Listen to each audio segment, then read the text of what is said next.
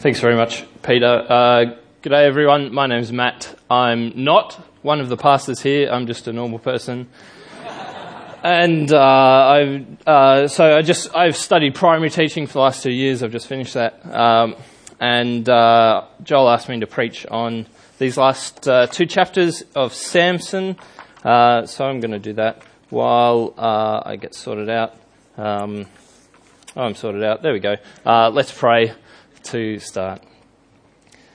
We thank you, Father, that we can gather together tonight and look at your word, and we ask that you would help us to understand it by the help of your Spirit and to take courage to do the things that you have given us to do where we have opportunity to do so, and we ask this in Jesus' name. Amen.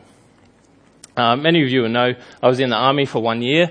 It was an army gap year, the second year after I'd finished school. And towards the end of infantry training, we had to go out for a couple of weeks in the bush and do some stuff. And one of them was to do a close target reconnaissance. You just sneak up on the bad guys and just kind of check out what they're doing. Anyway, so I was with a couple of other guys and we were sneaking around. Anyway, the guys who were pretending to be bad guys captured one of us, which they weren't really supposed to do, but they did it anyway. And anyway, so it was like a big test moment for me. Was I going to back up my mate and go in to try and get him back, or will I run away? And so I ran away. I wasn't prepared. I was like, so I ran away.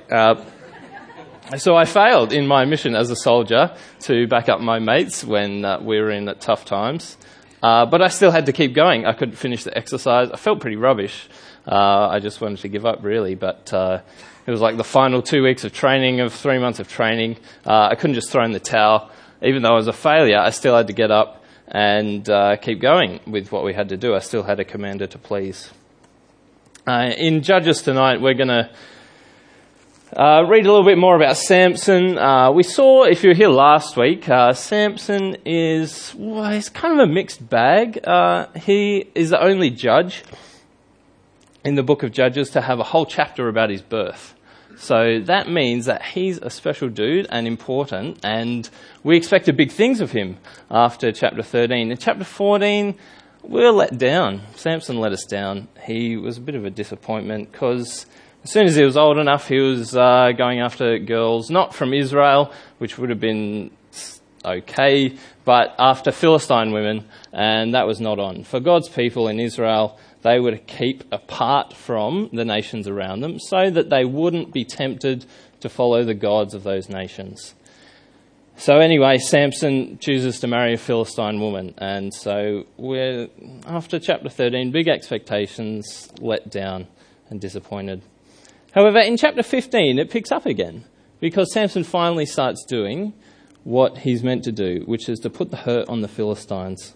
So if you look on the slide, we'll have some of chapter 15 come up. So at the end of chapter 14, Samson had a bet with the Philistines, which he lost, and he left the town in anger. And so then in 15, later on at the time of the wheat harvest, Samson took a young goat and went to visit his wife. It was the custom back then for the wife to stay with her family and the husband to live somewhere else. He said, "I'm going to my wife's room," but her father would not let him go in. You can kind of imagine it, can't you? There's a knock on the door, and Dad opens the door. "Hi, Samson." Closes the door behind him. "Oh, look, she's already married." He says, "I was so sure you hated her that I gave her to your companion, to his best man. Isn't her younger sister more attractive? Take her instead." Samson said to them, "This time I have a right to get even with the Philistines. I will really harm them." So he went out and caught 300 foxes and tied them tail to tail in pairs. He then fastened a torch to every pair of tails, lit the torches, and let the foxes loose in the standing grain of the Philistines. He burned up the shocks and standing grain together with the vineyards and olive groves. So he gets pretty mad, and we get a bit of an insight into Samson's character here, as we did in chapter 14. He's pretty rash, he's pretty reactionary, pretty aggro, he'll fly off the handle pretty fast. And so what happens now is there's a bit of a cycle that begins, if we go to the next slide, a success-failure cycle where the Philistines think that they've got the measure of Samson and they've dealt with him, but Samson turns their success into a failure, such as giving the wife to the best man. Samson burns the fields. Later on in the chapter, the Philistines, they reckon they'll do away with Samson's wife and his father-in-law. They'll just kill them. So they killed them. And so Samson goes out and he slaughters many Philistines. And so then the Philistines reckon that they'll get him this time when Samson runs away into Judah, into a cave. The men of Judah come and they say, "Samson, dude, what are you doing to us? The Philistines are our rulers." If you go to the next slide, we'll have that. "Don't you realise that the Philistines are rulers over us? What have you done to us?" He answered, "I merely did to them what they did to me." And this is quite telling about the state of Israel at that time.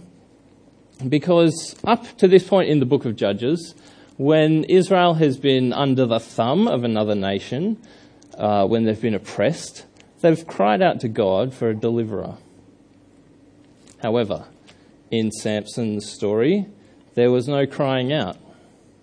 At the start, God didn't give Israel the judge Samson because the people were oppressed and cried out in repentance. And here it seems like Israel's pretty comfortable with the Philistines as their rulers. They don't really want to serve God anymore. They're happy with the Philistine rulers. And so Samson's threatening the status quo by killing a bunch of people.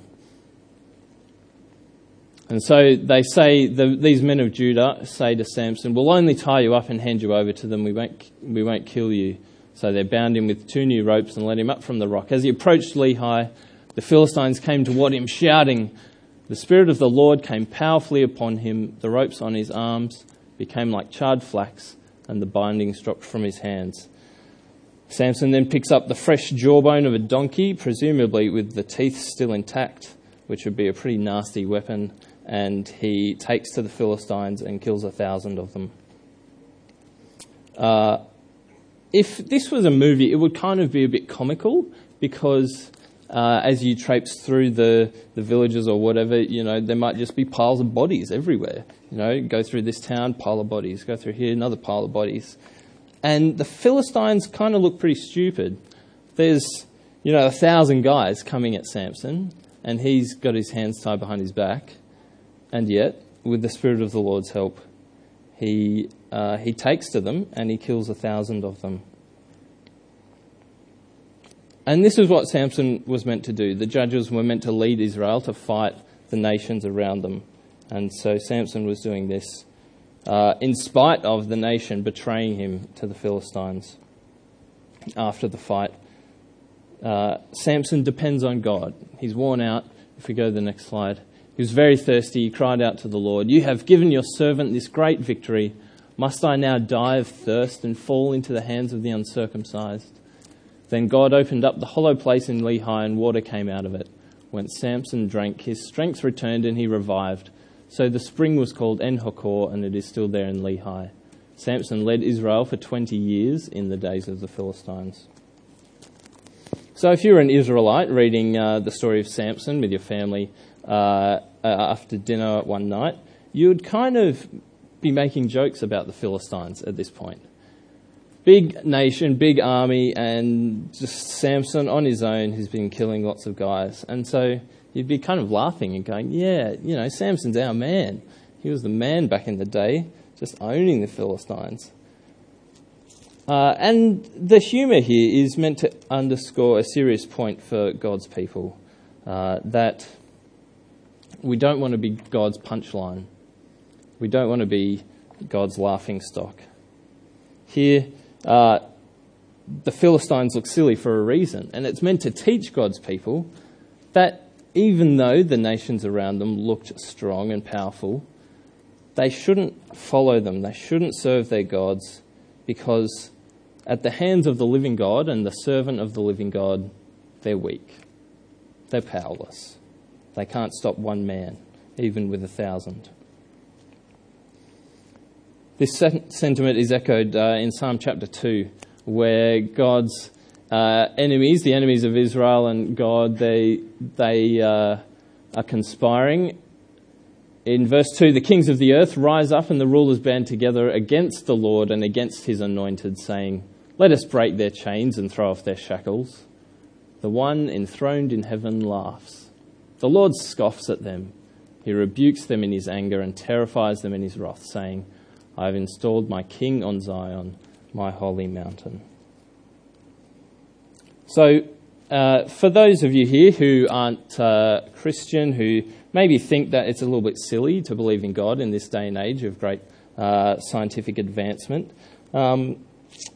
I tell you this as a warning, as sincerely as I can, that the time is now to get onto God's good side, to stop giving God a reason for him to laugh at you, to stop opposing God. How do we know that God's going to terrify us in his wrath? Who's this king, this ruler? Well, in Acts chapter 17, Paul writes that this ruler, this judge, is the one who God has raised from the dead.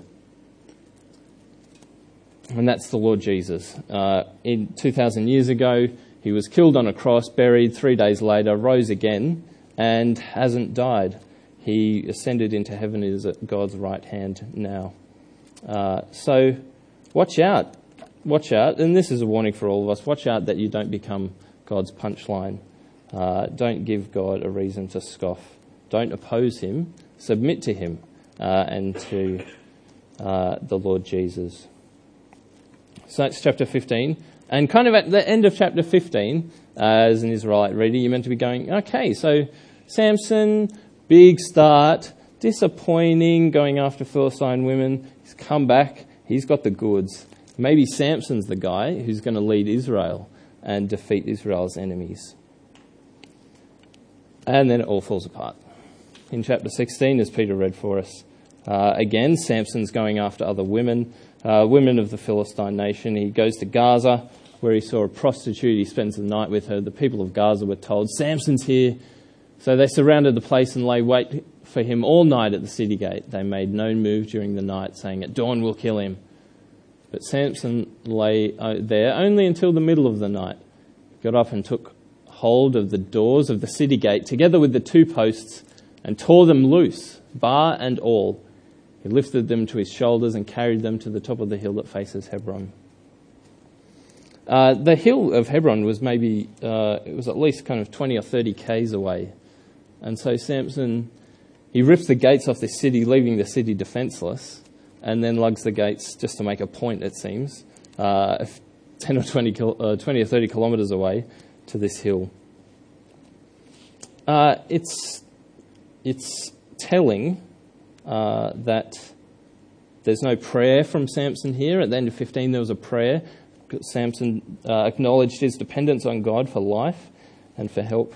But here, it kind of just seems like he's strutting his stuff, just out and about, getting girls, ripping doors off walls. The usual stuff for a super strong man. And then Delilah shows up. And Delilah is the only woman named in the Samson story, and she is his downfall. So he falls in love with a woman in the valley of Sorek whose name was Delilah. And Delilah's loyalties are tested straight away. The rulers of the Philistines went to her and said, "See if you can lure him into showing you the secret of his great strength and how we can overpower him so we may tie him up and subdue him. Each one of us will give you 1,100 shekels of silver." That's quite a sum of money. That's about 13 kilos of silver from each of the rulers, however many there were. So it's not an insignificant amount of money. And we know Delilah's response by the very next verse. She goes to Samson and says, "Samson, tell me the secret of your great strength. Oh, such big muscles. And how you can be tied up and subdued." Now, Samson's responses are really quite funny. So Samson is super strong because he's never been tied up with bowstrings. There you go. If only the Philistines back in chapter 15 had used 7 fresh bowstrings, they would have got Samson. Rats. So anyway, Delilah tries it. Hides some Philistines in the room. Samson, the Philistines are here. Bowstrings gone, fall to the ground. Samson 1, Delilah 0. Next, new ropes. Again, the same thing happens. Samson tears them to shreds. Goes after the Philistines. And so Delilah's a bit, you've been making a fool of me and lying to me. And this is my favourite one. Samson says to her in verse 13, the secret of my hair, my great strength, Delilah, is my hair, and that it's never been woven into a blanket. That's what looms are used for, right? For weaving things, rugs, carpets, throws, nice knee rugs and that kind of thing. So Samson's been going around putting the hurt on the Philistines, but only if they'd weaved a bit of blue, a bit of green, maybe light pink or something, made a nice throw, they would have got him. So anyway, Delilah goes, cha-ching, and gives it a go. Surely she was like, I don't know. But anyway, she gave it a go, and Samson broke her loom. And so then she was very unhappy. So that's Samson 3, Delilah 0. And so, as we see in verse 16, she just nags him and nags him and nags him. Yep. With such nagging, she prodded him day after day until he was sick to death of it. So he told her everything.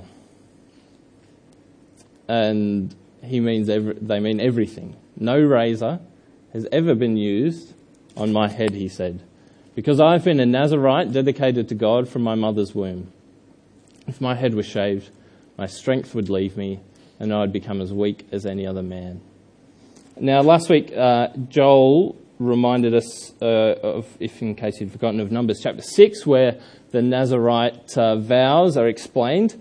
And the Nazirite vow, you would be dedicated to God, but temporarily. And you would grow your hair as a sign of your dedication. Then when the time was up, you'd cut it off to show that you weren't as dedicated to God anymore, or something like that. But so what Samson's saying here, he's saying, I give up. I don't want to be God's man anymore. I just want to be normal. Just want to be like everyone else.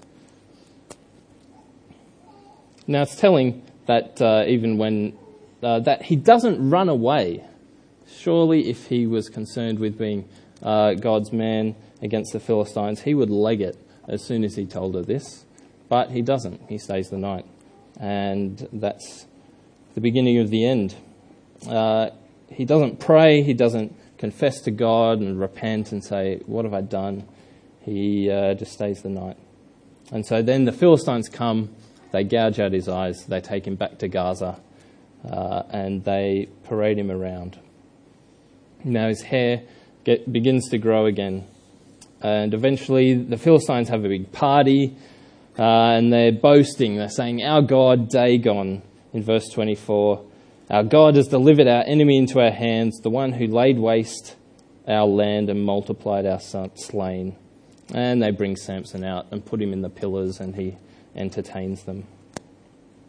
And then in verse 28, Samson prayed to the Lord, Sovereign Lord, remember me. Please, God, strengthen me just once more, and let me with one blow get revenge on the Philistines for my 2 eyes. Then Samson reached toward the 2 central pillars on which the temple stood, bracing himself against them, his right hand on the one and his left hand on the other. Samson said, let me die with the Philistines. Then he pushed with all his might, and down came the temple on the rulers and all the people in it. Thus he killed many more when he died than when he lived. The writer here makes a note that On top of the rulers of the Philistines that were in the temple, there were about 3,000 people on the second floor watching. And so they all died. In one fell swoop, Samson, whose job was to take out the Philistines, took out their national leadership and 3,000 of their people. And yet, there was no peace for Israel. After each of the other 11 judges in the book, there was a period of peace. Their time as judge would lead to peace for Israel and freedom from their enemies. But not here. Despite Samson's mass murder suicide, there was no peace for Israel. So it was kind of a bit pointless, really, in the end, and kind of sad. What are we to learn from this? What lessons are we to learn? What lessons were Israel meant to learn? Well, they were meant to learn that God reigns supreme in failure. Samson compromised left, right and centre, breaking his Nazirite vows, getting involved with foreign women. And it led to his downfall. His self-sufficiency, his lack of dependence on God, his arrogance that his strength, even though his hair was cut, would still be with him, led to his downfall. And yet, that was used by God to bring about his purposes, which was judgment on the Philistines.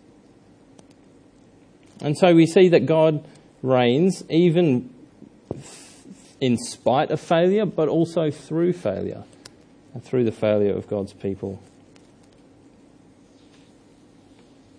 Now, we thankfully aren't living in Samson's Israel. We are living on this side of the Lord Jesus Christ, and we have him as our Saviour. How does Jesus succeed? Where does Jesus succeed where Samson fails? Well, there's three successes that Jesus has that Samson doesn't. The first we see in 1 Peter 3:18, and here we read, Christ also suffered once for sins, the righteous for the unrighteous, to bring you to God.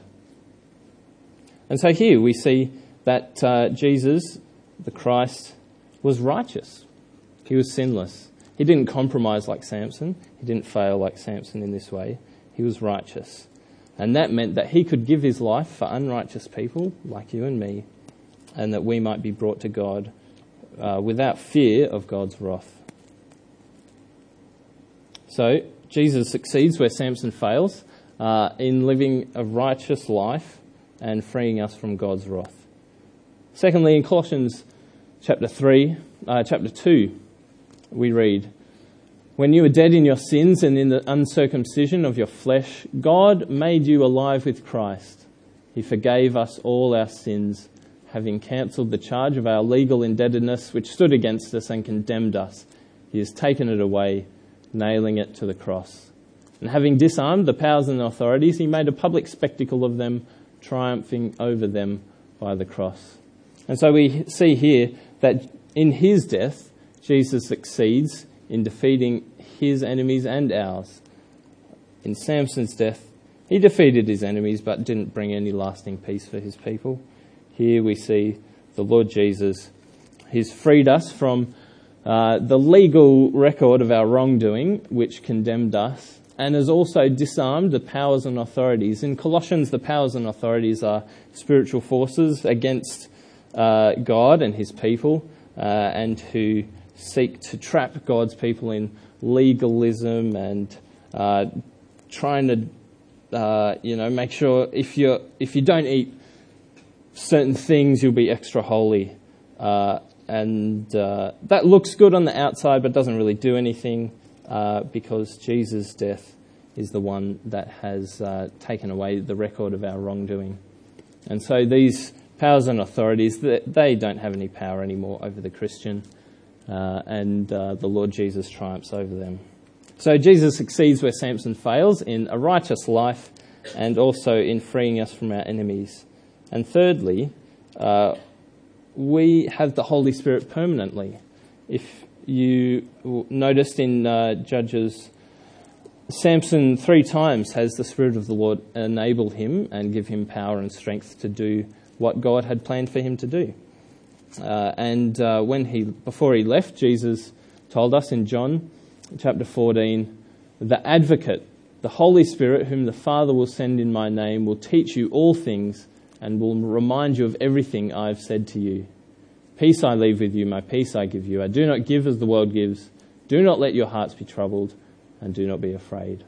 So Christians, if you're a Christian here tonight, you have the Holy Spirit permanently. Samson had the Holy Spirit temporarily to help him at certain times, but in God's kindness, he's given us the Holy Spirit permanently. From the day you became a Christian until forever, you will have the Holy Spirit with you. And so we always have the great helper of God, the Holy Spirit, to help us do the things that God has for us to do. So Jesus succeeds where Samson fails because Jesus frees us from God's wrath because of his righteous life.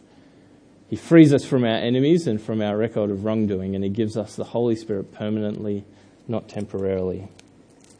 And so you can see, even though Samson looked the goods and failed, the real Saviour, the real one who is coming, was the Lord Jesus. And we celebrate his arrival at Christmas. But what does this mean for you and me? We're in the 21st century. Jesus' death was about 2,000 years ago. What does that mean for us? Well, it means that God uses failures like us. We can be useful to God even in our failure. Samson failed a great deal, and God used that to bring about his purposes of judgment on the Philistines. We might think that we can give up, or we might feel like we want to give up. We might think that there's no way God can use us. I've just told too many lies. I've deceived too many people. I can't be useful to God. I've watched too much porn. I've pirated too much music. I've flown off the handle one too many times. God can't use an angry person like me. I've been drunk too many times. I can't be useful to God. Maybe these are some reasons these are some things that you've thought of. And maybe now and then you've just thought of chucking it in with God altogether, just throwing in the towel, saying this, being a Christian is just too hard. I can't be any use to God. Well, thanks be to God for the story of Samson, because we're encouraged that God uses failures, even terrible failures like Samson. And so if God can use Samson to do what he has to do, he can definitely use you and I. There are a lot of regular things that we can do for God, such as trusting God rather than our own strength and abilities, giving money sacrificially, being sexually pure, giving time to others and sharing with them, growing in the knowledge of God, taking care of your family's practical needs and obeying his commands. And all of these things, God is willing to help us with and will help us with the help of the Holy Spirit. But not only that, we can do bigger things. Take Tim and Beck. I don't know in what way, but they are failures too. I asked him if it was okay to say that, and he said, sure. I don't know where they failed, but they failed. They've sucked at times. However, with the help of the Holy Spirit and with courage, kind of like Samson had courage, they're going off to do what God has for them to do. They've got the opportunity to go and support gospel ministry in a way that we can't here by going to Cambodia and teaching at Hope. It takes courage to do that. It's leaving family, friends, everything that's familiar to a foreign city. As Tim said, no friends, but I'm sure you make friends very quickly. That takes courage.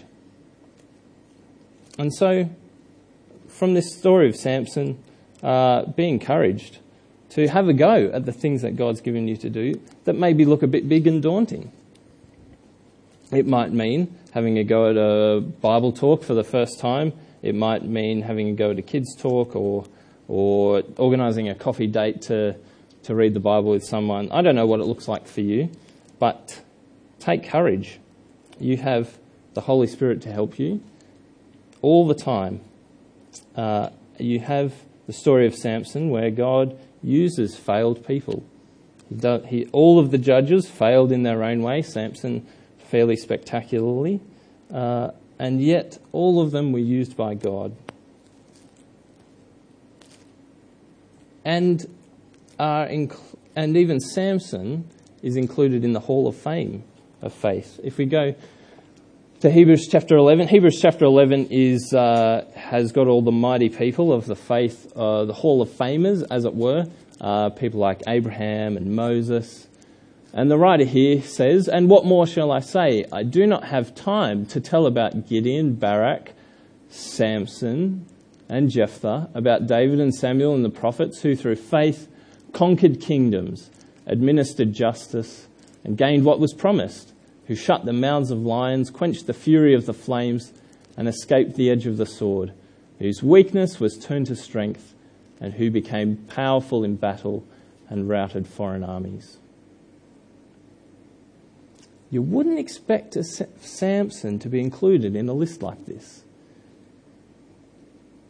especially with David and Samuel. David, who is described as being a man after God's own heart. And yet Samson, with his faithfulness to God, is listed here as a mighty man of the faith. So if God uses Samson, and if Samson is considered a Hall of Famer, as it were, then he can definitely use you and I in whatever way that is. And we too might become heroes of the faith. You might become the person that they talk about in the church for the next 50 years, encouraging one another in your example. I don't know what it would be like, but for the things that seem hard and difficult, we ought to take courage, knowing that we can be useful to God even when we fail. So let me pray. Heavenly Father, we are humbled that you would use failures like us to advance the gospel, to share the good news of Jesus, to do good and big things for your kingdom. We ask that you would help us by your Spirit and give us the courage to do the things that you have given us opportunity to do, big or small. And we ask that with the big things we would remember Samson, we would remember his usefulness to you, his status as a hero of the faith, and that we would be encouraged and take heart to serve you and to not give up. And we ask this in Jesus' name. Amen.